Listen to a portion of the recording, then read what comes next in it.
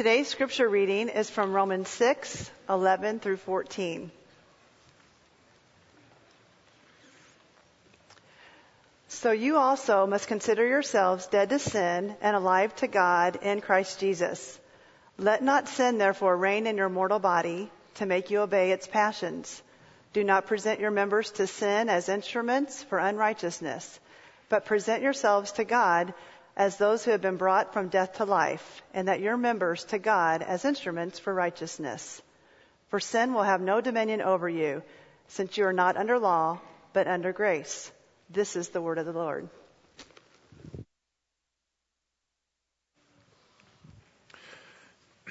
Let's pray together. Father, there are a few texts in your Bible that have the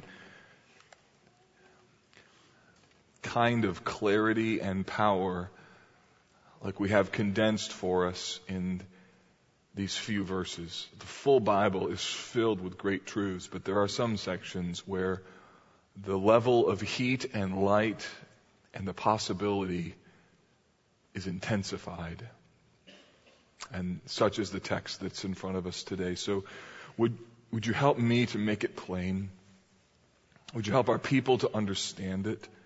Would you empower their understanding? And would you bring people into the kingdom today, people who are not Christians, that today they would become Christians, and those who are Christians, that they would see the beauty of what is offered to us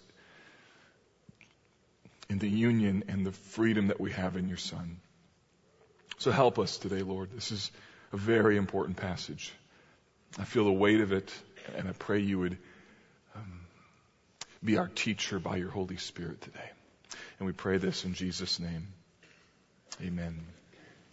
Let's take our Bibles and go to Romans 6, verses 11 to 14, our passage that we're going to be studying today. One of the reasons that I love the 6th chapter of the book of Romans is because of its hope and because of its power. Within Romans chapter 6 are incredible summary statements about what it means for a follower of Jesus to be in Christ, and then there are sweeping implications of that reality. One of the reasons that I love Romans chapter 6 is because it shows us the way in which the gospel of what it means to be in Christ, to be dead to sin and alive to God in Christ, how this really works. And unfortunately, for many believers in Jesus, that's where the disconnect actually happens. They don't know that the gospel works. They don't experience the reality of how it works. And because of that, they are robbed of two things. They are robbed of joy and they are robbed of freedom.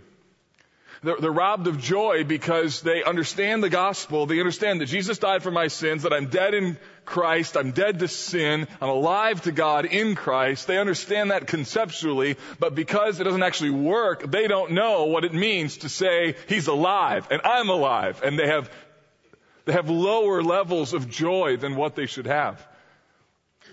They come to church, they sing, they see other people who just seem to be so happy, and for them, the reality is that there's a disconnect because the defeated life that they live most days of the week doesn't seem to fit with the gospel that we talk about on the Lord's Day, and so they are robbed of joy. So when I approach Romans 6, I long and I hope for and have prayed for that you would experience a new level of joy and satisfaction because of what you experience as you apply this text. The test isn't what happens while we're together. The test is what happens during the week. So they're robbed of joy. They're also robbed of freedom. And that's the other tragedy, in that there are things in this passage that help us to deal with individual sin issues, so that the vision is that you could actually look back on your life and realize that there's a particular sin issue in my life, and it's less and less and less evident in my life. It is less controlling in my life, and I'm actually finding levels of freedom that I used to be like this and now I'm like that, and that's because of the gospel. And so they're experiencing freedom. But the problem is that many followers of Jesus don't know what it's like to really be happy, and they don't know what it's like to really be free, and it's a tragedy. There's nothing more discouraging in the world than an unhappy, in bondage Christian. So what we're going to do today is try and help one another understand what's in this passage. So what I want you to do is just, as we begin, I want this text to apply to a particular sin issue in your life. And so what I want you to do is I want you to think with me about a particular sin that you would love to be free from. And if you're like, I can't think of one. How about pride? Just start there, okay? So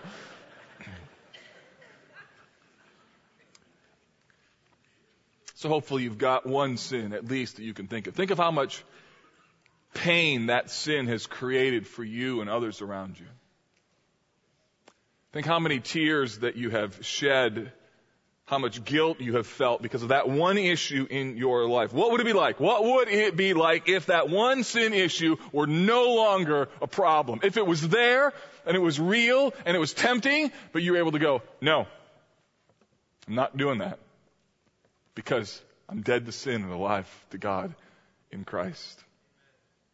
What would it look like? What would it look like? How would your worship be different? How would you sing differently? How would you read the Bible differently? If you knew deep within your soul, straight up, I am different today because of an encounter with Jesus through His Word, and I am freer today than what I was last week, 6 months, a year, 10 years, 30 years. So my prayer today is that you will be helped to see, that God would help us to see some new things about grace and to see some new things about ourselves and then how to defeat sin. I hope that this next week for you is a new battle with new levels of victory, and that as you wage the warfare to be righteous, that it will be a more informed battle. So last week we looked at verses 1 to 11 and we talked about the concept of beauty. I suggested to you that there is nothing more beautiful in all the earth than a God-glorifying, sin-defeating, Christ-following Christian. That God is supremely glorified when believers are beautified because of their commitment to Jesus. Today, we're going to look at what does it mean to be an instrument of righteousness from verses 11 to 14. And there are 3 things that are in this text that I want to lay before you, and I hope that they will be of help to you in becoming the kind of person who is a passionate follower of Jesus. If you're not a follower of Jesus, if you're not a Christian, I'm thrilled that you're here. What I'm about to share with you is what Christianity does practically, and if there's something within you that longs to be free, then my invitation to you today would be you need to come to Christ. That's where you start. And that's where freedom begins. So today we're going to look at 3 things. First, what it means to connect thinking and doing, how those 2 things have to connect. Secondly, that we have to think biblically, that we have to consider some things to be true. And third, that we have to take right actions. So verse 11, here's the first thing, and that is you must connect thinking and doing. There's 3 words that we need to look at. The words are so, you, also. Those are the 3 words. This entire first point is just on those 3 words. And the reason that that's important is because there's a shift that's happening in this book. For 5 chapters, Paul has talked about the reality of who Christ is and what He has done. And in verse 10 of chapter 6, we see what Christ did. For the death that He died to sin once for all, but the life He lives to God. So it's been about Christ, about being baptized in Him, about our union with Him. Verse 9 of chapter 6 says, we know that Christ, being raised from the dead, will never die again. Death no longer has any dominion over Him. So it's about Christ and being baptized in Him, about being buried with Him, about being united with Him, about living with Him. It's all about union with Christ. It means that God counts what happened to Christ as having counted to those who are in Christ. That when He died, we die. When He rose, we rose. When He lives, we live. It's about Him, Him, Him. And now there's a shift. This is very, very practical. Paul is moving from statements about who and what Jesus is to commands about what we are to do, what I am to do. And that's why the word you is really important in the text. It's emphatic, meaning it doesn't have to be there. Paul could say you must with just a Greek form of the verb. It would be implied, but he adds the specific word you to emphasize you personally. So what he's doing is taking ethereal, big picture, union with Christ concepts, and he's driving it down towards practical living, specifically practical living applied to us individually. So when I read Romans 6:11, I should read it like this. So you, Mark, you put your name in there. So you, Mark, also must consider yourself to be dead to sin and alive to God in Christ Jesus. In other words, there's a personal connection that Mark Vroegop has because of my relationship with Jesus. There's a personal connection to what God did in and through Christ to what he has done in me because of Christ. So there's a personal connection. And that personal connection is going to express itself in commands. This union with Christ is now moving into imperatives, and there's a number of them. Take your finger and let's use it to study the Bible. All right? So, commands, there's at least 4 of them. Put your finger on them just so that I know you're with me, and so the person next to you knows you're not texting. All right? So here we go. I see you, by the way, when you do it, so just so you know. God does too, so. Verse 12, let not sin therefore reign. There's a command. Don't let sin reign. Verse 11, we forgot that one. You must also consider. That's an imperative. Consider, reign. That's an imperative. To make you obey their passions. Do not present. There's another one. So what you're not to do, don't present your members to sin, but present yourselves to God. Those are all imperatives. Imperative, imperative, imperative. This is a significant shift because all of Romans, 5 previous chapters and part of chapter 6 was filled with indicatives, statements about who we are. And Paul now is going to help us to see a more complete picture of the pathway of freedom. And what does that look like? Freedom in the Bible comes by understanding 2 key ideas. One, who I am called to be in Christ, and secondly, what I am called to do in Christ. And in order to pursue a walk of righteousness and a life of freedom, you have to understand both. You have to have indicatives, statements about who you are, and imperatives, things that you're called to do. If you don't have both of them, you can't do the spiritual walk. You need like 2 legs. You need both imperatives and indicatives in order to grow. So think of it this way. An indicative is a statement about who you are, or a statement of being. It's union with Christ, baptized with Him, buried with Him, raised with Him. All these statements, these realities of who and what we are. And then from there it moves, and Paul takes a movement to move towards imperatives or commands, what we are called to do. And when you do what you are called to be, or you respond to what the Bible says about you, and you find the beautiful reality of tangible obedience, it then affirms the indicative. Oh, yes, it's true. This is what it means to be united in Christ. It's not just some theoretical idea, but it's a tangible reality. This idea actually affects how I live, and in so doing, you become, or you be rather, who you are becoming. When it comes to spiritual growth, you need both in order to grow. Indicatives is where it all begins, because there are truths that must be believed. There are things that are true that you have to believe, but belief is not the only thing that it means to be a Christian or to find freedom. Beliefs must then be acted upon. So imperatives are connected to indicatives, and indicatives are connected to imperatives. And what is sanctification? The process of becoming godly is the progressional growth of godliness over time. In a macro sort of sense, it goes up and to the right, but in a micro sense, it's this perpetual cycle of embracing indicatives and imperatives and indicatives and imperatives. And so your whole life is spent focusing on 2 things. What does the Bible say about me, and what am I called to do? And every single day, your call to fight sin is, who am I in Christ? What is my identity in Him? And therefore, how should I then live? It's not complicated, but it is war. You got to think right, and then you got to do what's right. Now, I would suggest to you that every person in this room tends towards one or the other. There are people who are more imperative in their understanding of Christianity. You're here and you're just like, what do we need to do? Right? Tell me something to do. I want to do something. And doing is a part of what it means to be a follower of Jesus. Don't get me wrong. But you go to your small group and you just want to know, what do we need to do? Let's hold each other accountable. Let's get each other's grill. Let's yell at each other. Be godly! I mean, that's what you want to tell people to do. And you think, all I need is, I just need more stuff. And that you just bent that way. And you probably need to think more about the indicatives. Who are you in Christ? Because if you simply try and pursue things and do things without the indicatives, you'll end up, frankly, being a legalist. You'll tell your children, stop it, stop doing it. And you won't ever connect them to the indicatives in terms of why. That'll work till they're about 10, maybe 8.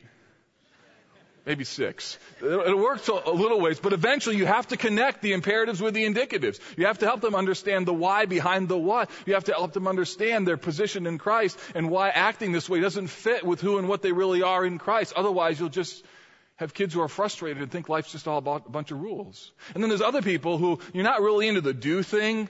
I mean, you are, but maybe you grew up in a do church, like it was the first do church of Carmel or something like that, and you kind of came out of that, and so you live in the indicatives. You want to just talk about grace and where we are in Christ, what our freedom is and what our position is, and that's wonderful. The problem is, if you never connect your indicatives to your imperatives, you'll result in laissez-faire Christianity and a bit of license. It'll get you in trouble because you'll think so much about heavenly thoughts when the reality is there's some things you have to do.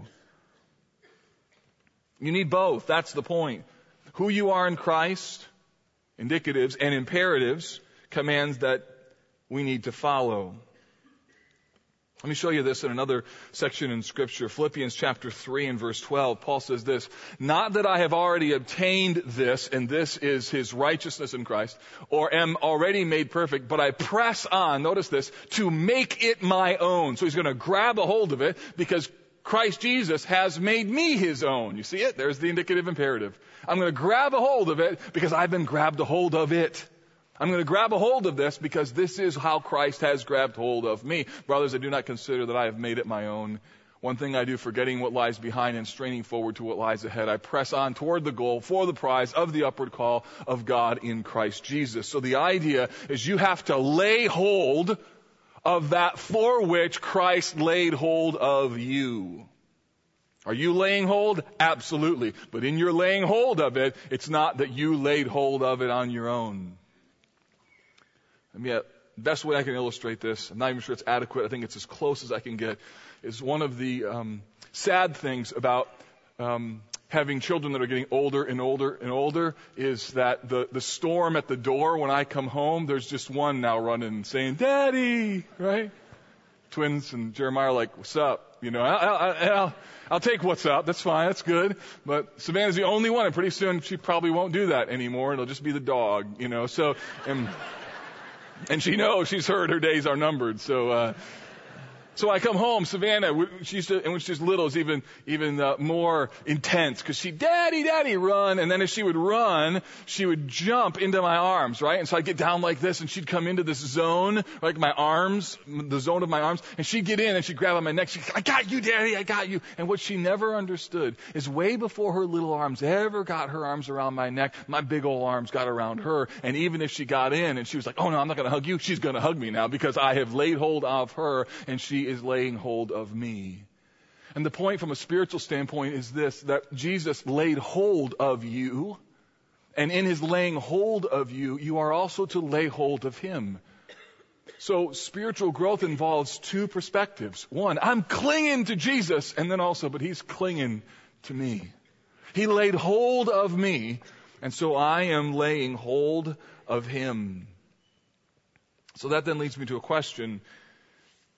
When it comes to spiritual growth, when it comes to how you think of growing spiritually, do you need to work more on the indicative side of the equation? Who you are in Christ? What does the Bible say about me in terms of the reality of who I am? Or do you need to work more on the imperative side of the equation? Or maybe specifically there are sins in your life that you'd like to have them control you less. And in some cases, you need to wield the sword of imperatives I need to stop doing this and don't do that and do this. I need accountability. I need to memorize the scripture. And all those things are wonderful and great unless you don't really understand how to wield the sword of the indicative, who you are in Christ. As a small group leader, does your group need to think more about indicatives or imperatives? Do you need more talking about what tangible action steps do we need to do? Or do you need to think more about who we are and our identity in Christ? You may need, in the indicative realm, to spend some time reading great literature, meditating on the work of Christ, basking in the sunshine of truth. And when you have filled your mind with great truths about who and what God is, you'll be surprised how much easier it is to fight sin in the world. Others of you've got it in terms of great understanding of who and what God is, but you got to do things really practically, like you got to just decide, I'm not going to go to that place anymore. Or I got to find some new friends. Or I just got to break up with him. Or I need to turn the TV off. Or I need to install accountability software on my computer. Or I got to find a creative plan to deal with free time in my life. So what you need to think about with me is this: when it comes to this indicative imperative piece, which of these two key elements of progressive sanctification need to be a part of your life? And in specific sins, do you need an imperative issue? Do you have an imperative issue, or do we have an indicative issue? Do you really understand who and what you are in Christ, or do you really need to take just some specific actions? We need to wage our warfare, and we wage it on the indicative front and on the imperative front, on who we are and also what God calls us to do. So we're in Romans 6, and we've just covered now 3 words. So let's move on to point 2 and see if we can pick up the pace a little bit. So you also must, the next word is really important, consider. The text turns on the word consider because it's the link between Paul's movement from indicatives and union with Christ to you are dead to sin and alive to God in Christ. So there is this connection. You've got to do something in light of this reality. In Romans 6, all the way up to verse 10, it's filled with definitive statements about who we are in Christ. And what you need to know is that you can know all of the truths of Romans 5 and Romans 6. You can know them, but it doesn't mean that it's going to work practically. There are things that you need to consider. There are things that you need to think about. There's decisions that you need to make about what is true and what is not true. You need to consider what is real and what you really believe. The word consider is a Greek word that's used 40 times in the New Testament. It's used 19 times in the book of Romans. It's used in Romans 4 and verse 3 to describe the way in which Abraham's faith was counted to him as righteousness. That word counted, that's the same word. If you're a numbers guy, if you're a numbers girl, if you like accounting, if you love spreadsheets and doing math, God bless you. This is your word. This is your word. This is like, yes. Count, consider, add it up. This is your word. I'm going to spiritualize your passion for doing math. Here it comes. You ready? This word essentially means to calculate. It can be used to refer to taking something into account, like accounting. It can be used for crediting something to somebody, or it can be used for considering something to be the case. The metaphor is bookkeeping. It's accounting. The idea is that there's an account. Think of it like your checking account, your savings account. And what is in that account is real. That's reality. Doesn't matter what you think you have, what you hope you have, or what your handwritten checkbook says. That's not real. What's real is what's in the bank. That's the point. If you think you have $1,000 in your checking account, but you only have $500 in a checking account, the bank is not going to be sympathetic if you start overdrafting your account. If you go in, well, I believe that I have $1,000 in my account. They go, well, you don't. But I believe it to be true. Well, you don't. The fact of the matter is the $500 is what is real, and there needs to be a connection between what is real in the bank and how you live. I know a dad who sent his daughter off to college and gave her a debit card, set up an account, and a couple months later kept getting these bank statements. She was continually overdrafting her account. So he went down for dinner and said, sweetie, we got to talk about this. Your checking account is continually in the negative, and there's all kinds of fees that connected with it. He said, so tell me, how is this happening? She said, I don't know. I said, well, how are you getting money? She said, I take that card and I go to the ATM machine and I get money out. He's like, okay. And he goes, now you know that card and the money they're getting is connected to your checking account, right? No. And he's like, oh, he forgot to tell her that she thought she found the money tree, right? You just go and get the money out. And the reality is that the money is real, and her life needed to be connected to what is in fact really in the account. You can think of it this way. This word means do the math.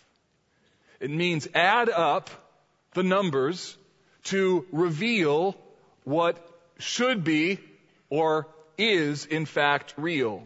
How does this relate to spiritual things? Well, it means this, that since Christ died to sin, believers should understand that in their account, that which is real is Christ's victory over death, the grave, and its power.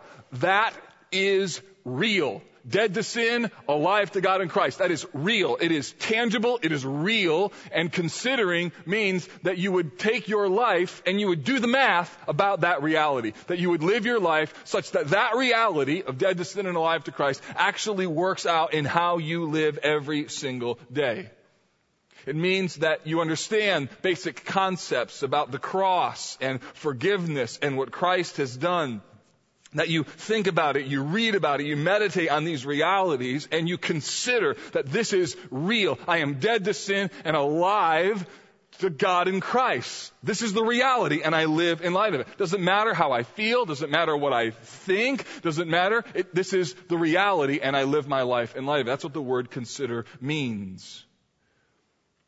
The right actions in your life are never going to be produced unless you start with thinking right. That is reality. Let me illustrate it maybe this way. Don't raise your hands, but how many of you have ever run out of gas? You're driving along and you're like, oh no. And then you realize, oh yeah, that's what that little gauge is for, right? So about a month or so ago, one of my sons, he ran out of gas. He's going to take my car. I said, hey, you can take my car, but just be sure you realize that it's low. You got to fill it up on the way. He said, yeah, I got it. I said, good, go. Then they get a phone call. Dad, I ran out of gas.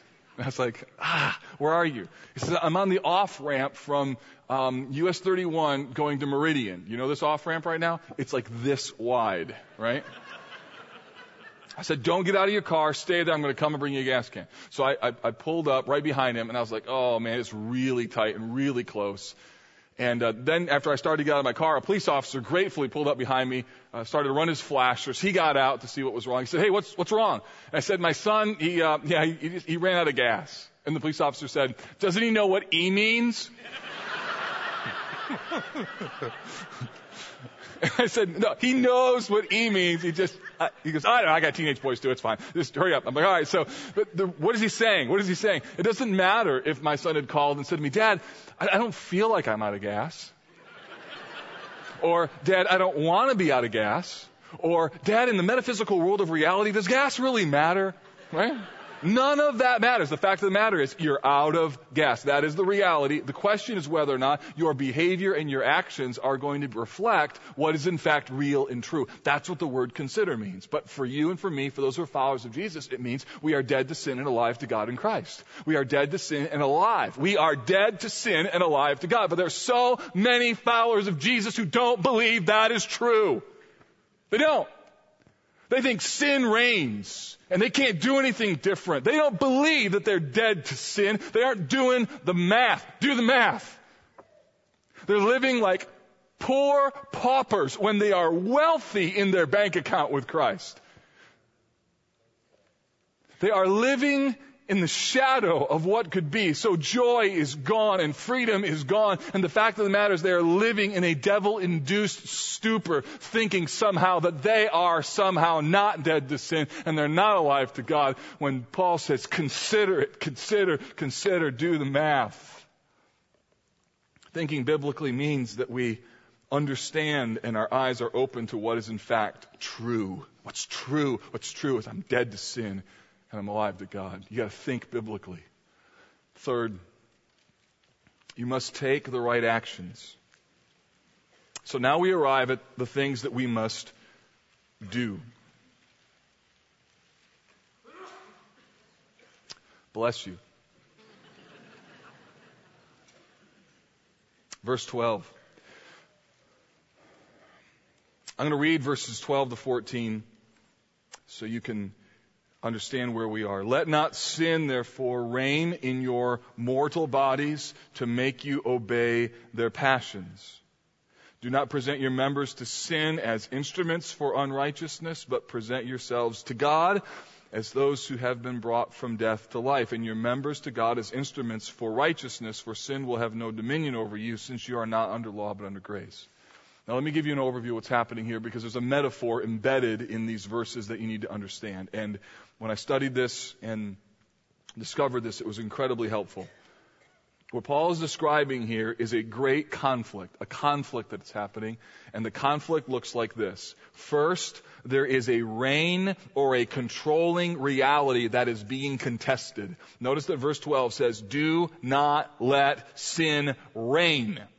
So what Paul is talking about here is the issue of reigning. What's going to control you? What's going to rule you? What's going to reign over you? And what he's saying is, don't let sin reign. There's something that wants control. So this text is about practical control. Don't let sin have it. That's the point. Secondly, there is a challenger or a rebel that wants control. Do not let sin, therefore, reign. So the idea is that there is a rebel, and the rebel is sin. And that rebel wants control of your life. He's an insurrectionist. He wants to take control over you, and it is that Paul says, do not let sin reign. So he wants to reign, which means he isn't reigning. God is reigning. Christ is reigning. The cross is reigning. And what he's saying is, do not let sin reign. One of the most important thoughts that you could get into your mind and into your heart is that this: God is not a challenger to the reign of sin in your life. Sin is a challenger to God's reign in your life. Some of you live as if sin is more powerful than God. You live as though sin reigns. Sin doesn't reign, God reigns. So stop letting sin reign. When you came to Christ, you made a decided commitment that self and sin no longer reign. Christ and his kingdom, they rule, they reign.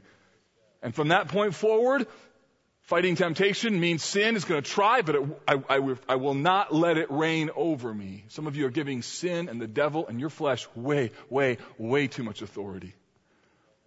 Third, there is a location for this battle. Verse 12, do not let sin reign in your mortal body. So think of it like there's a castle, there's a city, there's a quadrant, and that quadrant is your body. Don't let sin reign in your body. Next, verse 12, there are secret agents, and they are desires.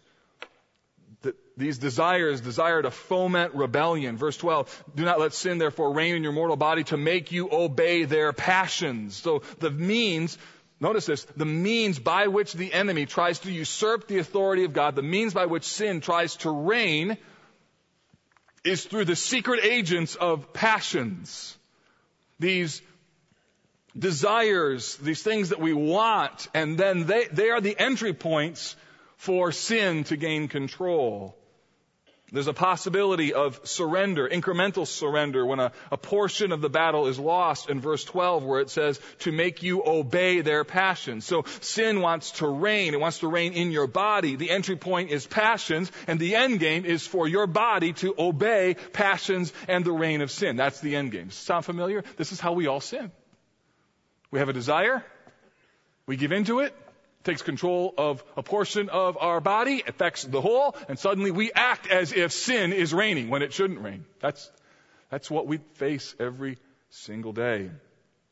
There are weapons, instruments that could be used for the insurrection. Verse 13, do not present your members to sin as instruments for unrighteousness. That word instrument means weapons. So there's things that could be used as weapons for righteousness, but instead, if taken under the wrong desire, given over to obedience, in the rule and reign of sin, the very things that should have been used for God's glory can in fact be used to assault God and His glory. Verse 13, but present yourselves to God as those who have been brought from death to life. So the idea is there is one true king, and there are weapons that are to be engaged in His service. And finally, verse 14, sin will have no dominion over you since you are not under law but under grace. In other words, there's a new authority in the land. There's a new flag that's flying, a new constitutional authority. There's some new dominion that reigns over all of the earth. You're in grace land. That's where you are. You are in the realm and the reality of grace. So the idea is stop letting sin take control by allowing your passions to infiltrate your body and give yourself over to the very things that assault God's glory when your body and your mind and your heart were meant to proclaim His glory.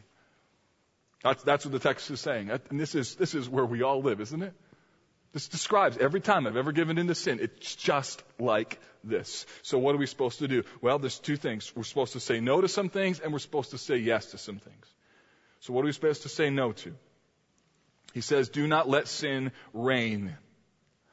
Paul says that there is a potential, and that's a very important word, a potential for sin to reign in our mortal bodies. I say potential because sin is not supposed to reign in the body of a believer. Sin is a challenger to the reign and rule of God. Sin wants the power that Christ has achieved in those who belong to Him.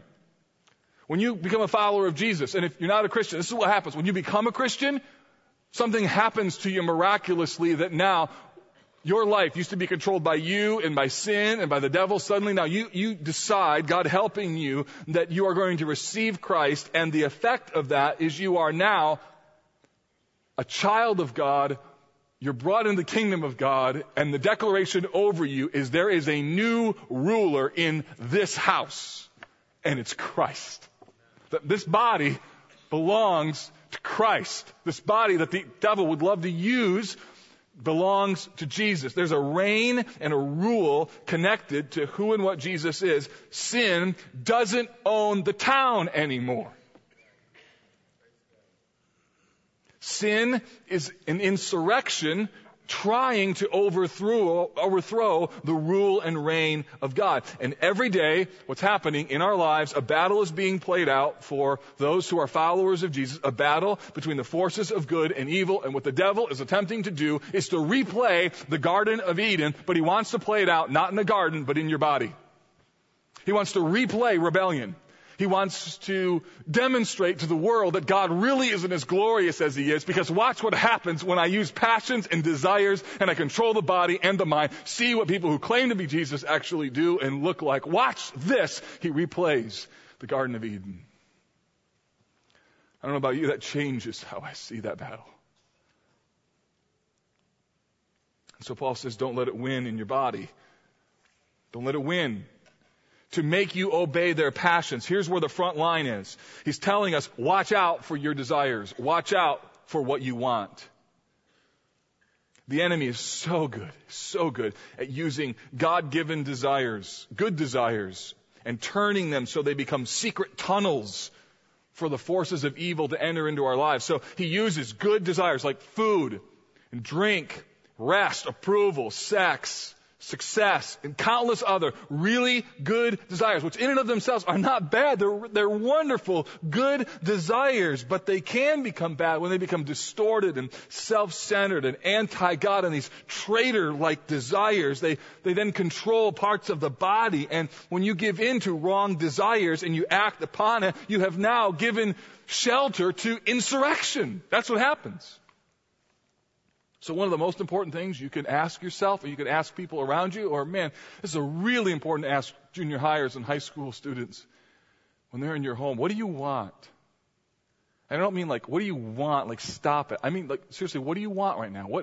Talk to me. Get to the desire level. You can't just talk about actions. You got to get to desire. What is it that you want? And help them to verbalize what they want.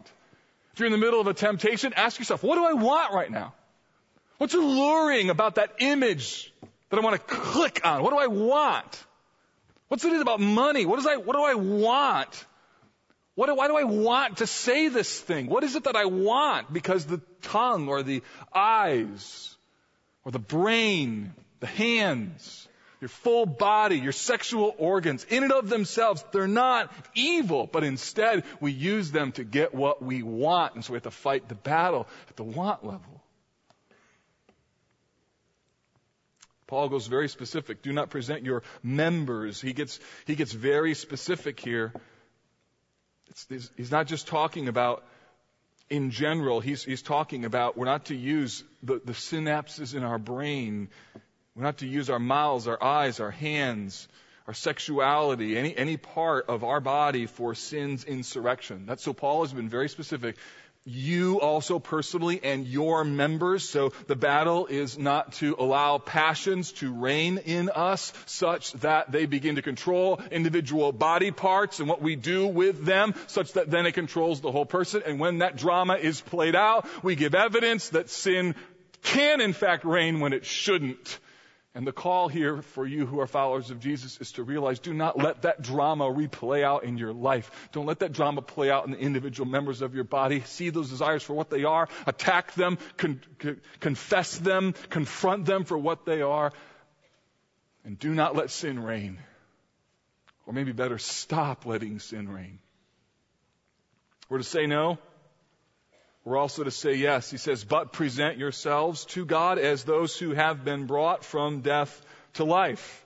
So the idea is that I'm presenting myself to God. I'm convinced in terms of who I am. I'm convinced of my identity, and I present myself. I set myself at God's disposal. We are to offer ourselves in a total and general sense, but we're also to offer ourselves individually and in our members. That's why it says, as those who have been brought from death to life, and your members to God as instruments for righteousness. Here's what I hope happens tomorrow morning. I hope that a bunch of you, when your feet hit the floor, and your first thought is, Monday. That the second thought would be, I'm not my own. I was bought with a price. I'm here to glorify you with my body. This day belongs to you. God is holy. I am not. Jesus saves. Christ, you are my life. And then go get your coffee. Get in your car. And go to school. And go to work.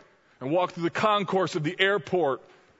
And fight for righteousness. Because at the end of the day, I'm not my own. I was bought with a price. And I'm not going to let my brain or my eyes or my hands or any part of my body be used for the unfolding drama of the assault on God. Because at the end of the day, I belong to you, Jesus. I'm not my own. I was bought with a price. My hope is that the second thought of the morning will be, God, I belong to you.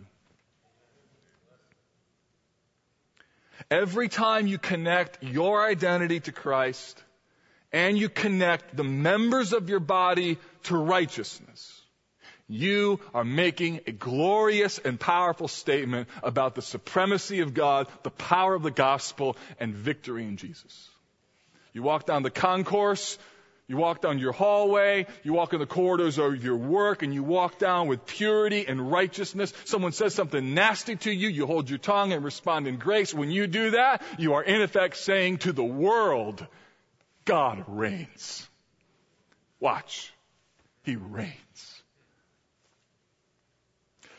It also means, finally, verse 14, that you live in a new dominion. Sin will have no dominion over you because you are not under law, but under grace. So it means that whatever you do throughout the course of the week, you're doing it all to the glory of God. Why? Because you live in a new realm, grace dominion.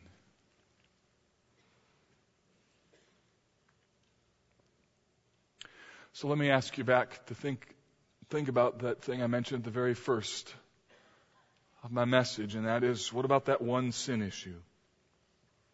That one sin issue that needs to be targeted today? I hope that you can see it a little bit differently. Do you see how participating in that one sin using the individual members of your body to go into that thing is in effect participating in a devil-inspired insurrection? Do you see it a little differently? I want to just take a little bit, if I can, just a little bit of the luster and the attractiveness of sin off of it, because the enemy loves to package it in such attractive, appealing packaging. But the reality is, it's a devil-induced insurrection moment.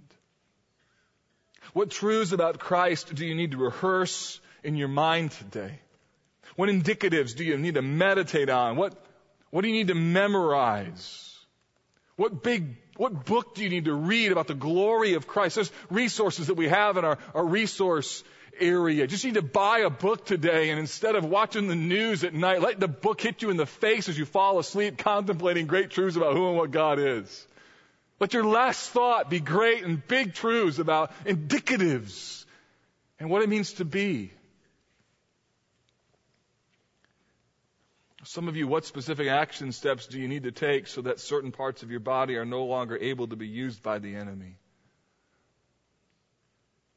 See, listen, Romans 6 does not call us to sinless perfectionism. Doesn't mean that we're going to be perfect. We're going to struggle. There's moments that we're going to fail. But what it does do, church, is it calls us to fight, and to fight aggressively, to see this fight for what it is, to see that God reigns, sin doesn't. These passions and these desires, they don't picture life accurately. My passions are my passions. The problem with our thinking, we don't think about our thinking. The problem with our feelings is we listen to them way, way, way too much.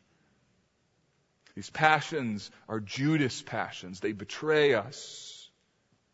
And instead we're called to present ourselves to God as instruments of righteousness, so that while sin still dwells within, it's no longer in charge. It means that sin may be present, but it is no longer in power. And my question for you is, so how does that work in about 3 minutes when you walk out of here? And how does that work tomorrow morning? And how does that work for 7 days? And then you come back and we'll sing, we'll be recharged, we'll worship, and we'll do that again and again and again and again until Jesus calls us home. Because sin is not in charge anymore. Jesus is. Let's pray.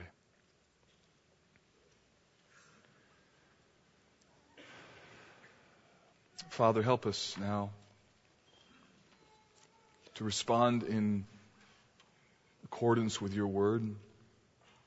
There are some today in this room who will listen to this message who they have come to the realization that what I've just described is what they want, but they can't have it unless they come to Christ. And I pray that today would be a day when they turn and say, Jesus, I'm a sinner. I'm done with me. And I believe in you. Come and be my king. And I pray that will happen. And for believers who have made that decision, but who still participate in the drama of the fall in small little ways, forgive us, cleanse us, and help us, Lord, to know who we are and to know what we do. There are some within this room who you're calling today to take a decisive action, one that will be costly and painful, and I pray that you'd give them the strength to do it, and to do it quickly. And with that in mind, church, as we're now to the end of our worship time together, I'm going to give you just a few moments of silent meditation, just to think, what is it that God is saying to you today? What's He calling you to do? You're here by divine design. Why? And will you just take a moment to consider that and just talk to the Lord? When you hear the music play, you can be dismissed. There's also some folks up here who'd love to pray for you. That's why they're here. If you need to know Christ, they're here today to lead you to Him. If you need to have someone pray over you, that's why they're here. So come. But for a moment, let's just pause and say, God, what are you saying?